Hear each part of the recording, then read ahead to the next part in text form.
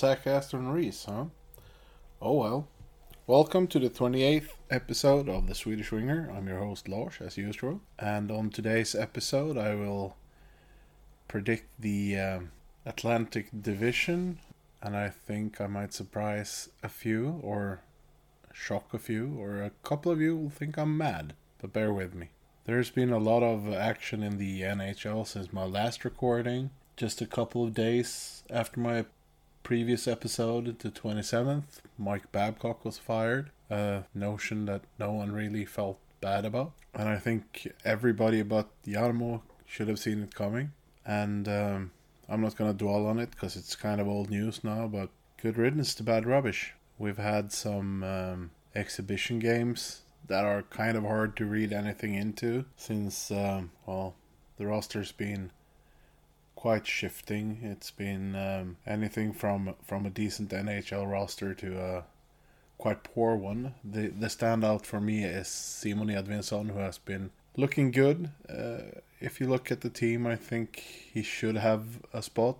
I mean, quality-wise, I think the only ones that can compete with Simon Edvinsson on the roster right now is naturally Moritz Seider and also Jake Wallman. But quality-wise, I reckon that Simon Edvinsson is our third best D-man overall. I think, sure, Gostisbehere might be having an edge on him offensively, but defensively, I reckon that Simon Edvinsson is his superior, and he's not bad offensively either. I'm looking at the rest of the guys. I mean, we have Ben Sharp. Simon is better than him. He's better than Hull. He's better than Olli Määttä. And I think he had a nice pairing with Jeff Petrie in one of the games. I think it was the second to last game Detroit played where he was teamed up with Jeff Petrie. And I think they've been looking good. I reckon that with the signings we've done and how the roster looks right now, I wouldn't be too surprised if they demote Simon Edvinsson fairly shortly. I think the only one that still has a shot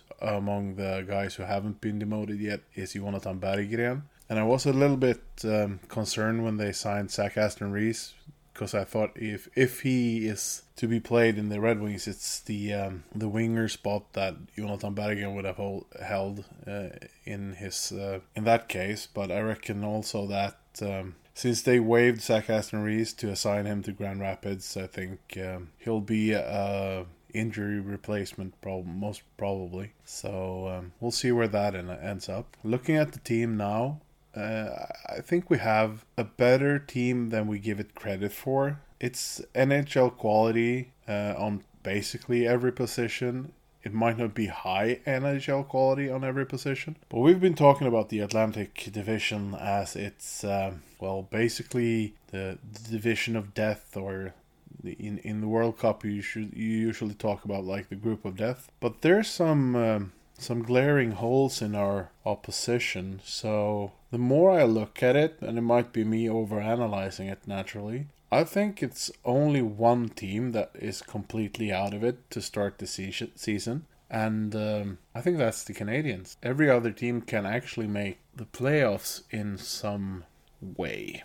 We'll see. I'll run it through why I rate them as I do, but the more I look at it, I don't think the Red Wings are as far off as they might have felt just a month ago, because there's some real issues on our opponents' teams that needs to be discussed, and quite thoroughly. Other players that have been impressive, I reckon. Daniel Sprong has been looking as good as he did with the Seattle Kraken, and that's really reassuring, because we traded a pick and Dominik Kubalik for the Brinkat, and then we got Daniel Sprong for free, and he's, by the looks of it, actually a better player than Kubalik, but they both have that nose for goal. So looking at it that way, it was a huge win.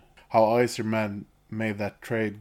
We improved so much with the Brinkat trade, and we still didn't lose anything from Dominik Kubalik. The problem is the pick, which will be the lesser of the first rounders in the draft next year. And I would imagine that might actually be the Boston pick. So looking at the Atlantic Division, I reckon, as it stands right now, there are 7 teams that can actually make the playoffs, because I don't think the Canadiens have a shot. I don't think the Canadiens have a snowball's chance in hell of making the playoffs. But looking at the other 7, I think the only team I'm actually 100% sure will make the playoffs are the Toronto Maple Leafs. So that leaves 6 teams for 3 spots going into the playoffs. And yes, I know that the Boston Bruins are coming off a record season and Florida Panthers made it to the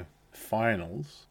But looking at Boston Bruins, if we start there, losing both centers in Bergeron and Krejci, I think that it's going to hurt so much. And yes, they still have Brad Marchand and David Pastrnak. And they still have one of the best goaltending duos in the league. But they are going to drop so many points that I'm not sure.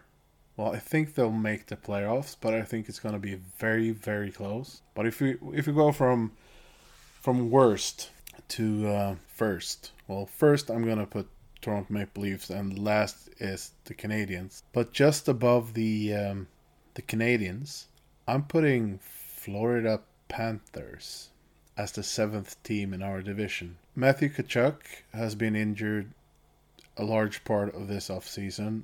I don't think he'll hit the ground running, to say the least. I don't trust their goalkeeping, and if you listen to this, you'll understand why I reckon they are way, way worse than so many are slotting them in for. Uvis Balinskis, Aaron Ekblad, Oliver Ekman Larsson, Casey Fitzgerald, Gustav Forsling, Dmitry Kulikov, Josh Mahura, Nikko Mikkola, Brandon Montour, and Mike Riley. That is an absolute shit decor. They have 2 good ones. I would say that Aaron Ekblad is a bit overrated. He's quite one-dimensional, and while being good, he's not like a superstar D-man. And Gustav Forsling is also very solid, but he's also not like the flashy superstar kind of guy. This is a bad decor. They were bad last year, and they're not better now. And if 35-year-old Sergei Bobrovsky is not standing on his head, I think they might miss the playoffs. Well, I think they will miss the playoffs. I rate them as the 7th best team in this division, because they're actually not that good. They are brutally underwhelming if you look at their roster and think that people think that they will end up being a great team this season. I just can't see it. I really, really, really can't. There's a couple of middling D-men.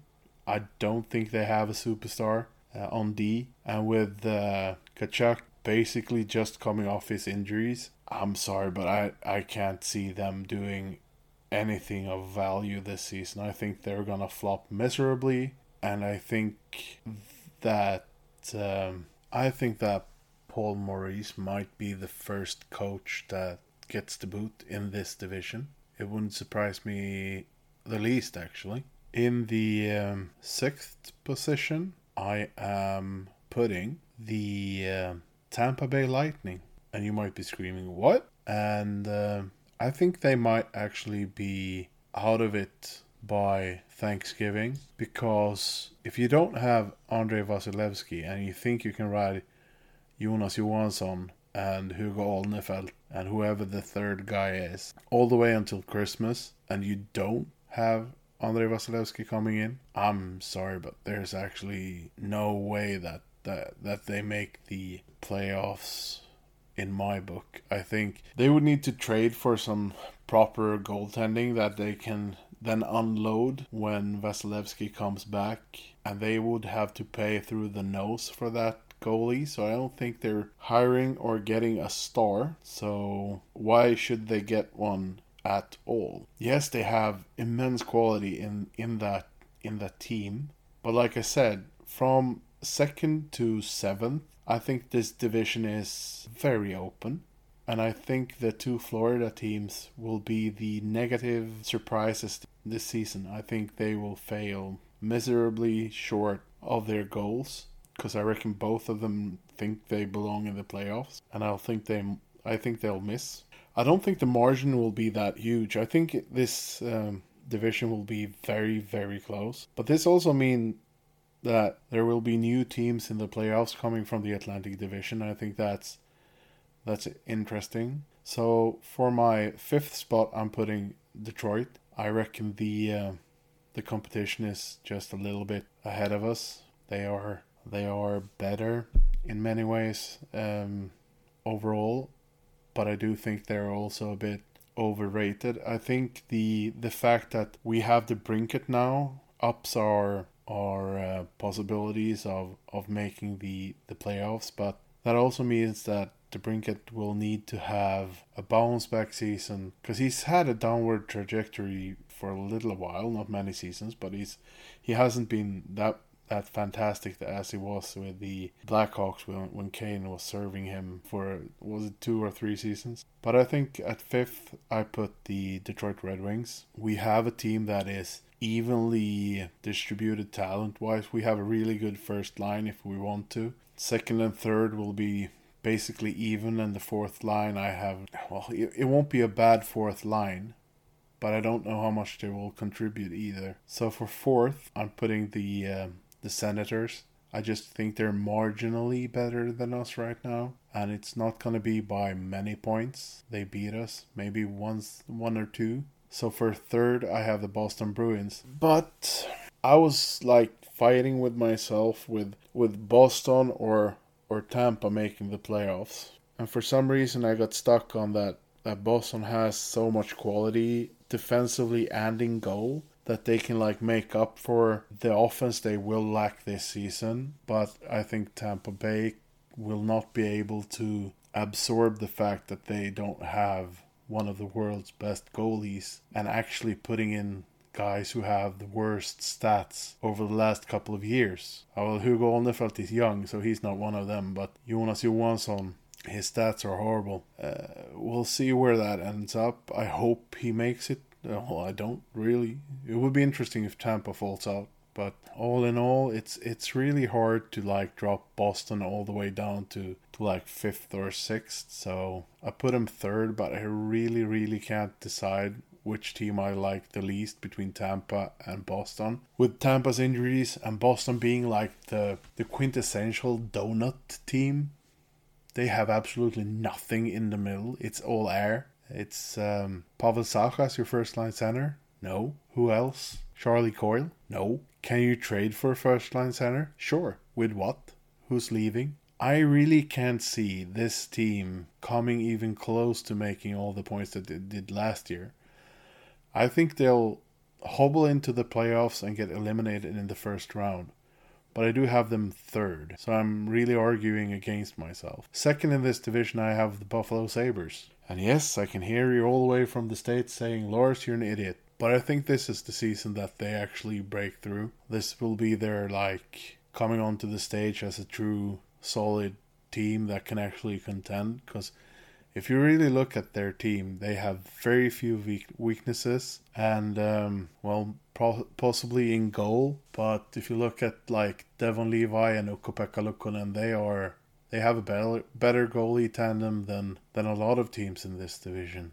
It's not as bad as you might think. It's no longer like Anderson and Eric Comrie. This is way more interesting. So I actually have Buffalo 2nd with the Toronto being 1st. But like I said, from 2nd to 7th, it's going to be very close and interchangeable.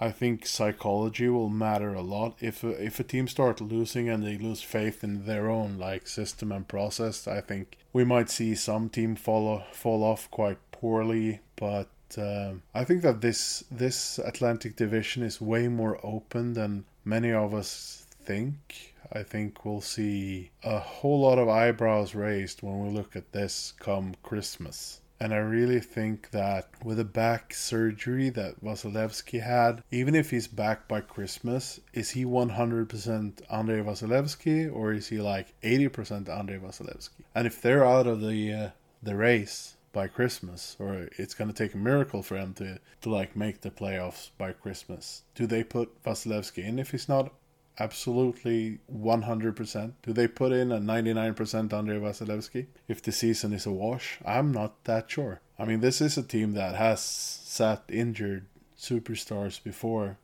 and hoped for the next season, so I'm not entirely sure what we have in the Tampa Bay Lightning, and also with the sort of controversy surrounding Steven Stamkos not getting a contract. Tampa Bay is an absolute wild card in this division, and I think the Boston Bruins are the same. Not having decent centers, while the rest of the team is sort of good, at least the first two lines, the wingers in the first two lines are awesome. And the same with the defensive pairings, like the first pairing is really good, but then it's kind of a sharp drop off in quality. Quite similar to what Detroit could have. It's hard. I struggle mightily with rating this division, but if I run it through from top to bottom, I'd have Toronto, Buffalo, Boston, Ottawa, Detroit Red Wings, Tampa Bay Lightning, Florida, and Montreal Canadiens. Yeah, that's it, right?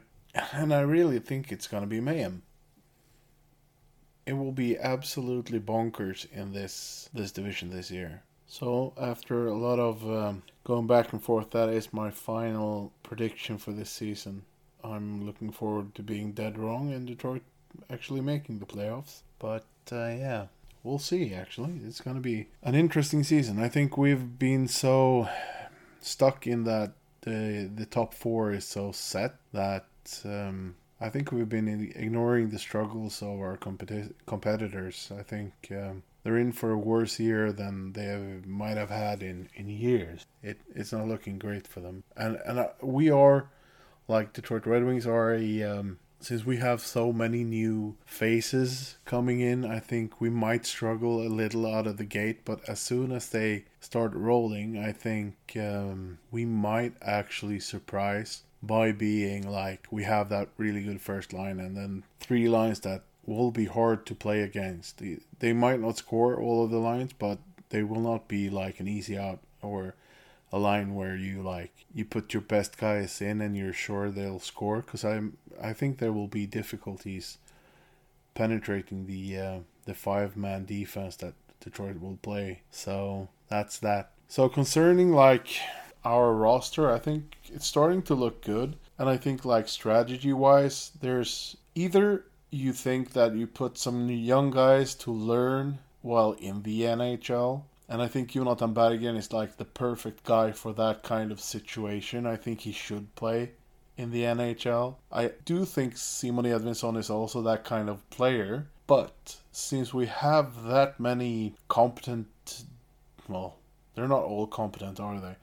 But decent NHL D-men, I think that it might be prudent to let Simon Edvinsson start in Grand Rapids and work his way in and really show that he's too good for the AHL. Elmer Söderblom, I just don't think they'll make room for him. And in that case, if you put him on the team to play fourth line minutes, and I have said this before, if you want to utilize Elmer Söderblom properly and get max out of what he offers your team, you do not play him as a fourth liner. He's not that grinding kind of guy. But I reckon if you put him on Grand Rapids on a first line with some decent players, he'll produce for you and he'll grow into the role that you actually want him playing in the NHL. So why not put Lord Elmer in the AHL if you're not going to play him like in the top three, anywhere in the top three lines? So I'm fine with it, but at the same time it bothers me that we have like barely competent forwards that will play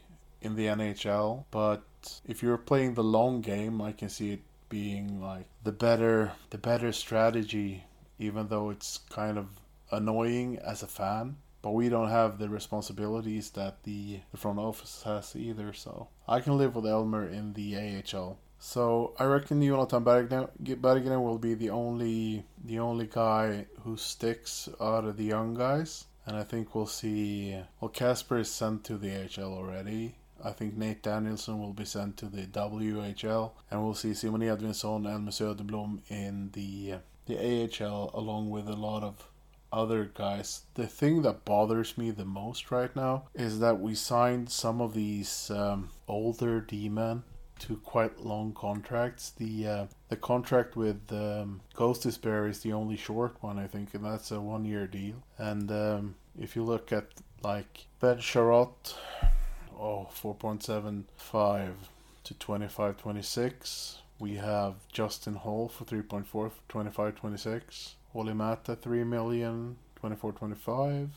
Jeff Petrie 2.3 million 24-25, and he'll be 37 by then. Moritz Seider will need a new contract soon, after this season. And then Jake Wallman 25-26. So we don't have any D-man signed beyond 25-26, and Shane Gostisbehere will probably be gone by trade deadline this season. So there will be moves made to make room for Simon Edvinsson if he actually kicks the door into play in the NHL. But it's also kind of annoying that not only do they have like a roadblock for Edvinsson, when he passed one roadblock there's another put before him, and like I said, I reckon he is the third best D-man in the team right now, while Shane might be the better offensive player, and you might say that some of the guys might be a little bit better defensively, but Ben Sherratt and Justin Hall are not those guys. So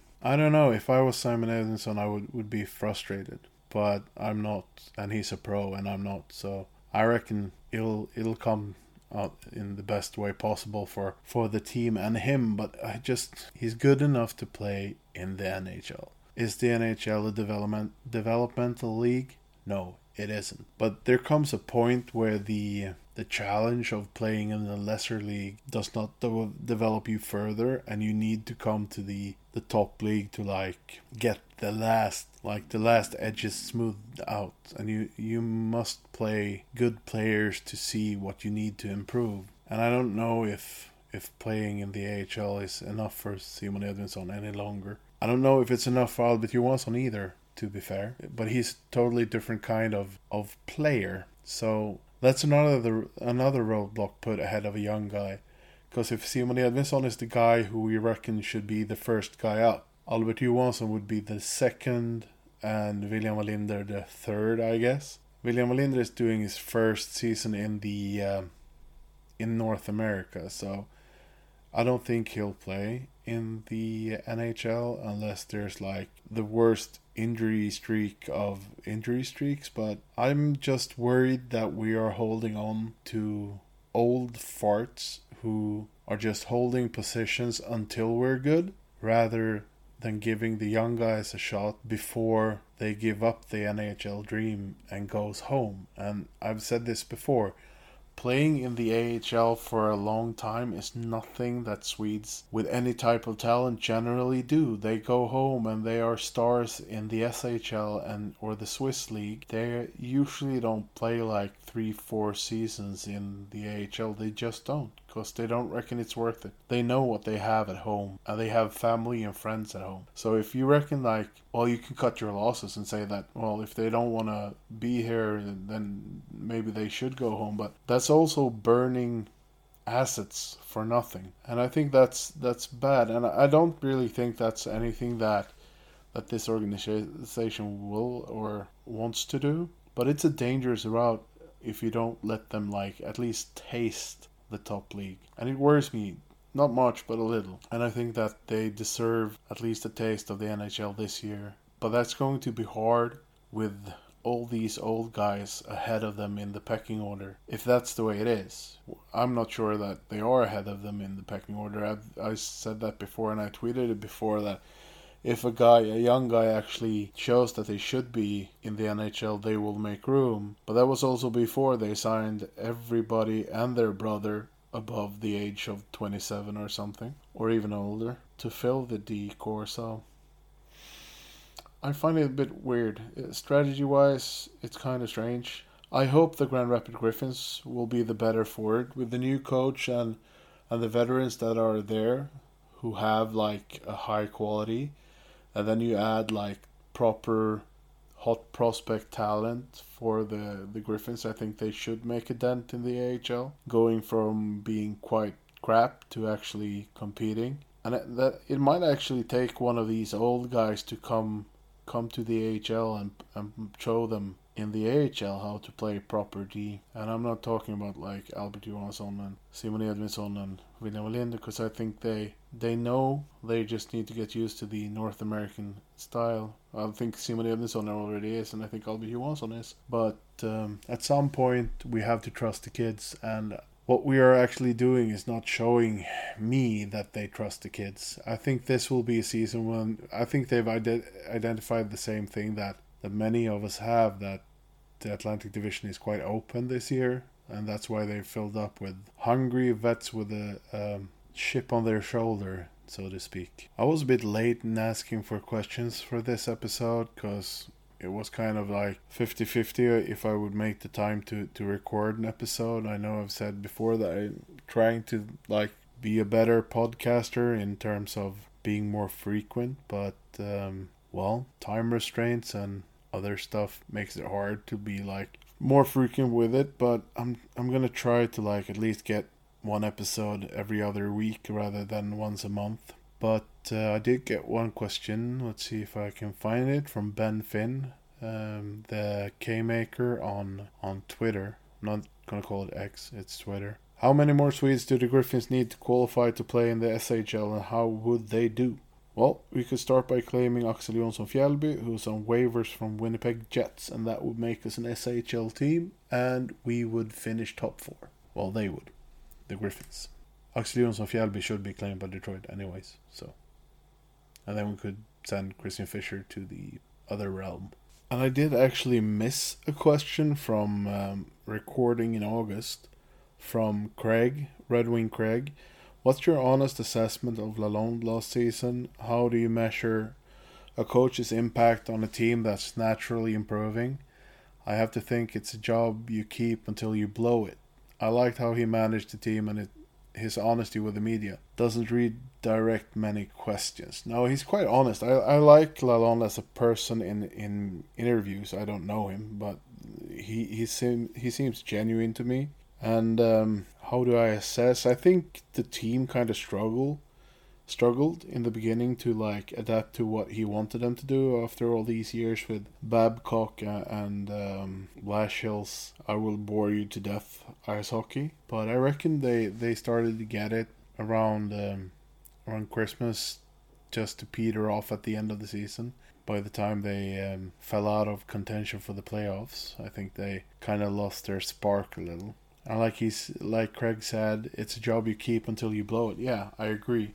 But I also think that looking at the team this year, I think we have all rights to demand an improvement from both the coaching staff and the team. Because there's no way they can say now that they are a weaker team with so many kids, because they don't let the kids play. So these are NHL players with an NHL resume. So it's kind of it's an important season to see where we're going, if Lalonde is the guy to take us there. I don't think he is on a hot seat by any stretch of the imagination. I think he has possibly 4 or 5 seasons to get everything in order, but after 4 or 5 seasons, this team also has to be firmly in the playoffs. And I think we'll actually see a team that is vastly improved. I mean, just look at Nate Danielson. In these games we've seen him, he is pretty much a Larkin 2.0. He might not have the speed, but he's not slow. Combine that with having Axel Sandin Pellikka being so very, very good in the SHL right now. He's ridiculously good, and he has found his spot on the power play where he's pretty much automatic for a goal if he gets it. Well, if he gets the pass there. And we'll see. There's a couple of other prospects that I think are interesting. Anton Johansson he's improved so much from last season. If he can keep like a trajectory like that, he could be an NHLer at least. So, and then Mazer is so irritating that he got injured, and so frustrating for him, I can imagine, because he's a guy where you could see that he had the qualities to like push for a spot as soon as this season possibly.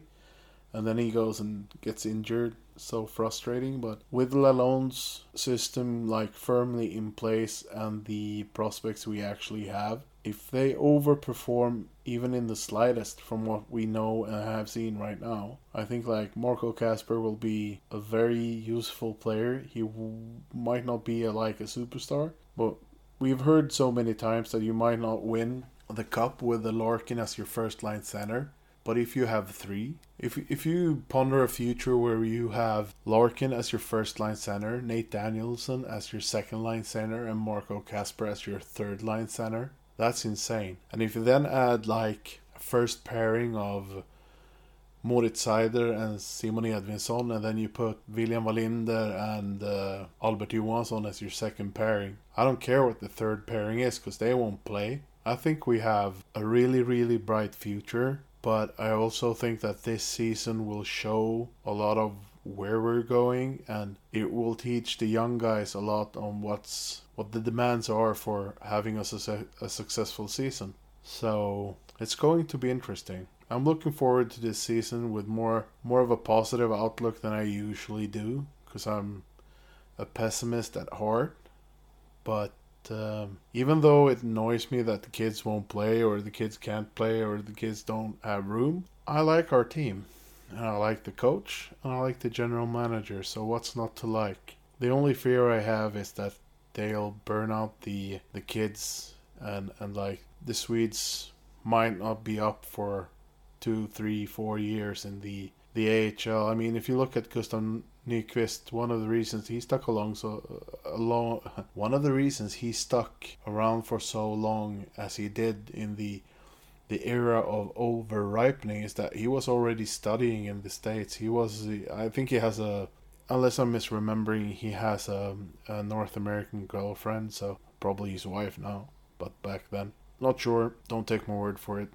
You shouldn't take my word for anything really, but still. The over-ripening of prospects in the AHL, I don't think that'll work for Swedes anymore, and I think they'll rather go home. But that's the only fear I have right now, and I'm quite sure that fear is unfounded anyway. So that's what I had for this episode. A lot of rambling, but until next time, and hopefully that's sooner than it usually is. I need to burn my hours on BuzzFeed. I'm paying for nothing right now, so I'll catch you around. Let's go Red Wings.